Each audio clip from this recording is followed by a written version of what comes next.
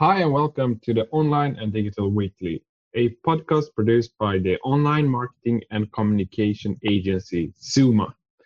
I'm Alex, your host, and in today's episode, I got the chance to talk about email marketing with my colleagues Anders and Stellan.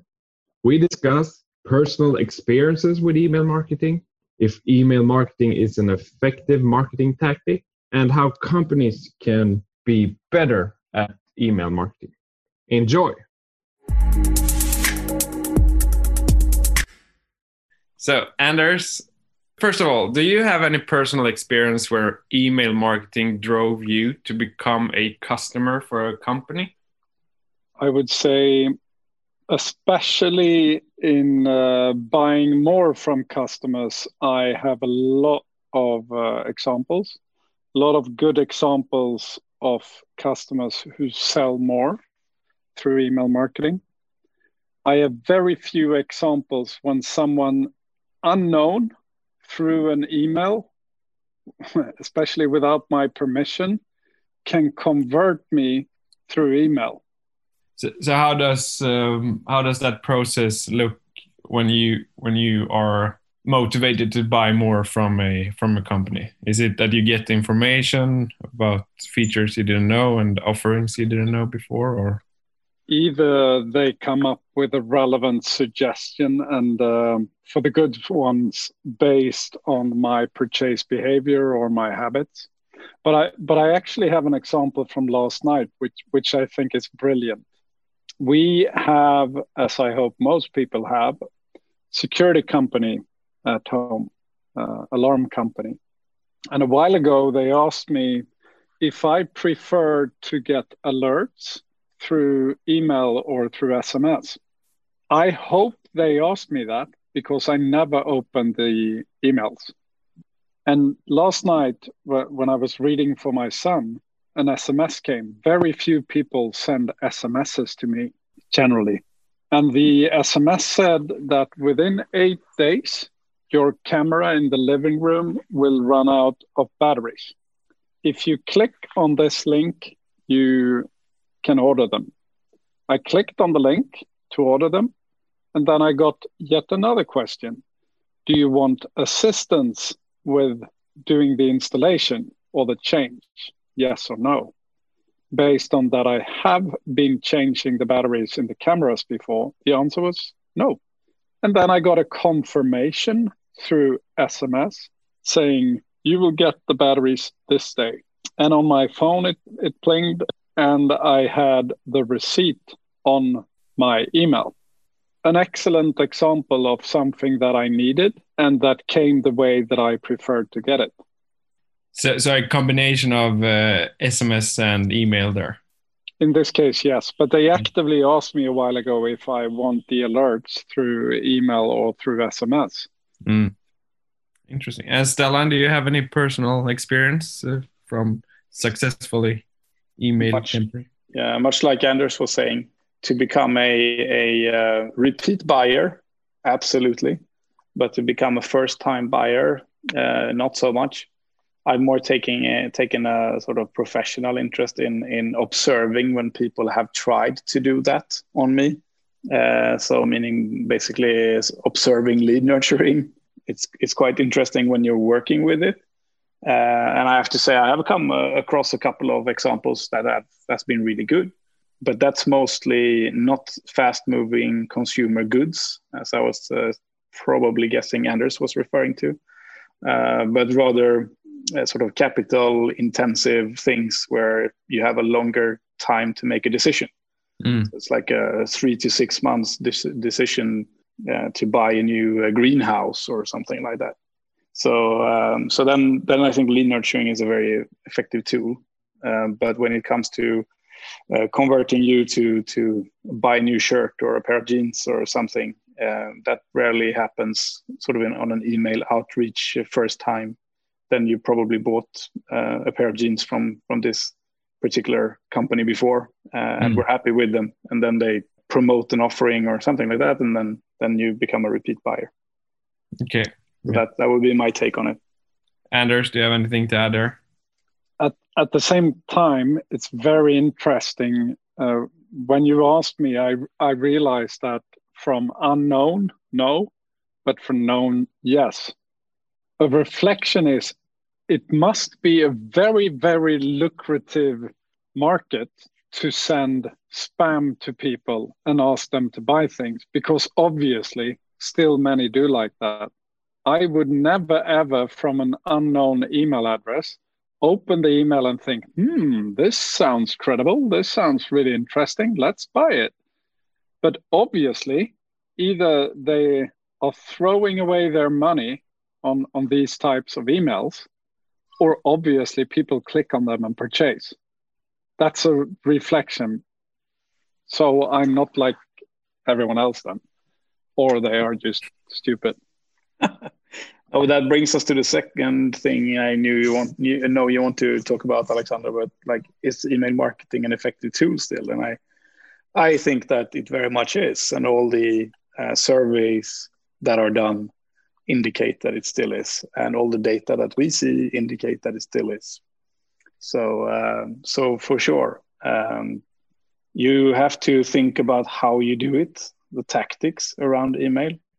But to say that email is not effective anymore or email is dead, I think that's mostly talk of people who want to sell other types of advertising channels to you, basically.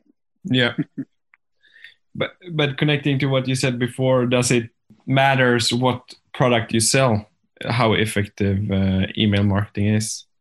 Not really. Not from the data that we see, not from what I've read, and not from what I've experienced. I just think it's very much down to how you do it. Yeah. So personally, one company that did this really well was a pool supplier. While I was researching pools, and basically had a 5-6 step lead nurturing path, going through things you probably were thinking about, from what you have to consider when you build, but also what type of pool you should have, and how does it work during the winter, and all of these kind of things, which were sort of building up a sort of high level of credibility that these people knew what they were talking about. And I think so that's just like one example of how you can do it when you have a much longer sales cycle. And then for as I said, fast moving consumer goods, it's more campaign based in most cases, but that works really, really well as well. We can see that on all numbers, everything online is going up. Yeah. Including emails sent. And I think it just, as Anders was saying, if it didn't work, people would stop. But what do you think, like Anders' experience from the company combining SMS and email, will we see, and is that an effective approach? Of course, and it very much depends on where you live in the world as well. So Anders is the first one to say that, well, if you try to do business in certain countries in Asia, for example, email marketing is not a very effective tool, then you need to be on social platforms. So I think it's, for us in Scandinavia, a combination of email and SMS. I certainly prefer to get certain alerts on SMS as well as Anders was mentioning, especially things that are instant. And things like actions you need to take immediately. It's much better to get an alert or a push notification through an app than to get an email. And perhaps a reflection on this is I always go back to the word relevance. And if email marketing, if a question is email marketing effective? Yes, when it's relevant and asked for. Again, asked for. And I would say, if anyone listens to this and they work at a company, I would advise them or inspire them to think through, when it comes to our customer relations, when do we give them the possibility to choose how and when? I mean, sadly, it's unique that someone tells me, do you want the alerts through SMS or email? Hopefully, I have no idea. I don't know the inside of that company. it's not a coincidence. Hopefully. But perhaps it's just someone who found a new functionality or something, but I have no idea. But hopefully it's based on data. I never opened their alerts. So hopefully it's based on it, but I don't care. It was a relevant suggestion. I went for the SMS and now they sold something and my alarm functions. So you both been working in the field for a long time. Stellan, what has changed during the years in the field of email marketing? I think it certainly has become more data driven. The companies that work with this the most dedicated way, they don't do anything with email marketing that's not based on analyzing data and continuously work to improve things like the unsubscription rate, the open rate, the click-through rates, how to sort of combine the best email at the best point in time, segmenting how the emails are distributed and to whom and when and so on. So sort of the mass blasting days, I think, are sort of gradually moving away, much like sending a television show to the whole country at the same time through one channel has gone away, and you pick and choose what you want to see today. It's the same with email marketing. You have to become much more aware about relevance, as Anders was saying. Otherwise, people will just mark you as spam and you're gone. And I agree with Stellan. And at the same time, I'm smiling and thinking irrelevance and content from the inside is still way too present when it comes to email marketing. Absolutely. I was simply referring to the ones who do this really well. Unfortunately, it's a small group. Could I provoke you if I say, Stellan, give me a figure in percent, how many we are talking about? I know it's a ridiculously general question, but how many percent are we talking about that do email marketing data driven? What do you think? I think it's mostly prevalent in B2C, and it's really strange because I think, as you're pointing out, from time to time, B2B have many fewer contacts, and therefore it should be much easier to do personalization and segmentation and everything. But for some reason, it's in B2C, and in B2C in particular, it's mostly e-commerce companies, because that's their main sort of channel historically of having a relationship with the customer, is the website and emails, at least in the Western hemisphere. And if you're a retail company, not so much, then you're as old school as many companies in B2B. I agree. So, Stellan, what are your advice for companies to gain desired results with email marketing campaigns? It's like anything you want to be really good at, you have to practice. It's not a rabbit that you can pull out of a hat and then all of a sudden you're great at this. Unfortunately, for many companies, that means if you want to do more of that, you have to do less of something else. And many people simply don't make that choice. They just throw it out there to someone in the organization and say, could you just make sure that our email marketing improves? And then that's the 81st thing on that person's to-do list. So everything is about conscience and making a choice. And Anders? Set the purpose, segment firmly, make sure that you have the right to send things to them. Personalize as far as you can. Don't you ever use a do not reply email. Always use a real reply email address. And if you have a relation, make sure that it comes from the person that you know best. Use your actual email signature.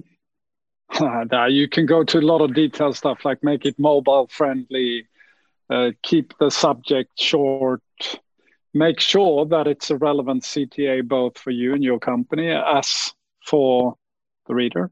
Then a very, very personal thing and that's perhaps a 5-minute discussion with you as well, Stellan. That is, I'm so tired of getting 4, 5, 6 blocks in different emails with different messages. My God, you know me. Send what's relevant for me. And then we can go to a lot of sort of detailed feedback on. But if I choose one, I choose think first and do your segmentation. Yeah, and Anders, how should companies segment their user database? And now we come to a general thing, which is in our experience, most companies have at least 2 databases. And that is when they are not global. They have at least 2 databases. Make sure that you have one database. That's the first advice. Do you agree, Stellan? Because there's a thing with all these lists that still are ongoing in B2B. Make sure you have one database structured in the same way. Make sure you have legal basis for sending things to people. That I would say, I don't know what you say, Stellan, the first step, have your lists or your database in order. Yeah, in order to do this well, you have to have your data in order. Absolutely. And that the same goes for, as you were mentioning before, having the right to actually send an email to someone at this point. I know many companies that haven't managed their databases properly. They have addresses that they bought maybe 5, 6, 7 years ago in their database. And the question is, do they even today have the right to send emails to these addresses? So absolutely, you have to have data maintenance, and that's a really important thing. And if that is the absolutely step 0 in some companies, then you have the other version, which is on existing customer and previous customers, you have some type of order of your data in your so-called CRM. And perhaps for a couple of years, you have been very active in interactions with prospects and some customers through your marketing side. So now you have the merge part. That's the sort of second thing, that you need to start merging the data of previous customers, existing customers, and potential customers. Well, great insights from both of you. Do you have anything to add to companies who want to succeed with their email marketing campaign? Stellan? I think 2021 is going to be an interesting year, just because so much has evolved in 2020. And email marketing is probably an area that's it's not immune to the change that's going on.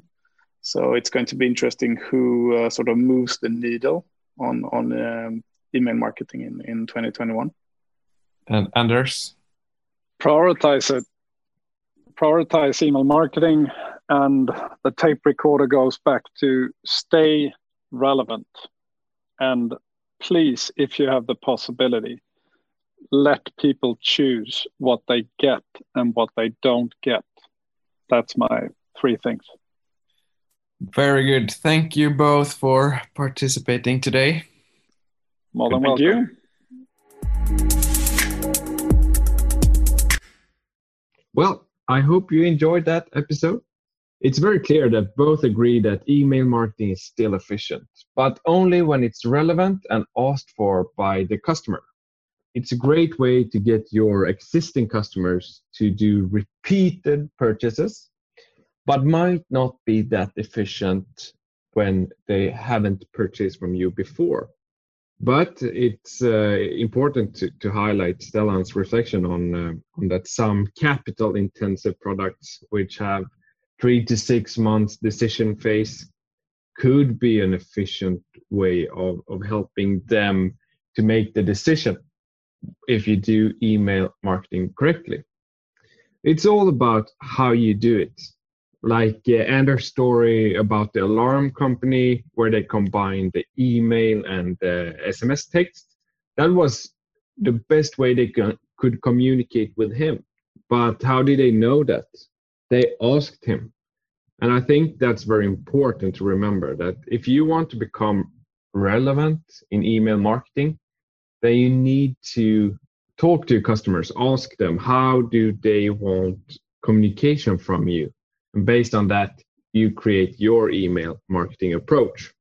Thank you very much for listening. And if you want to hear more episodes, please subscribe to the podcast on suma.se. Stay tuned.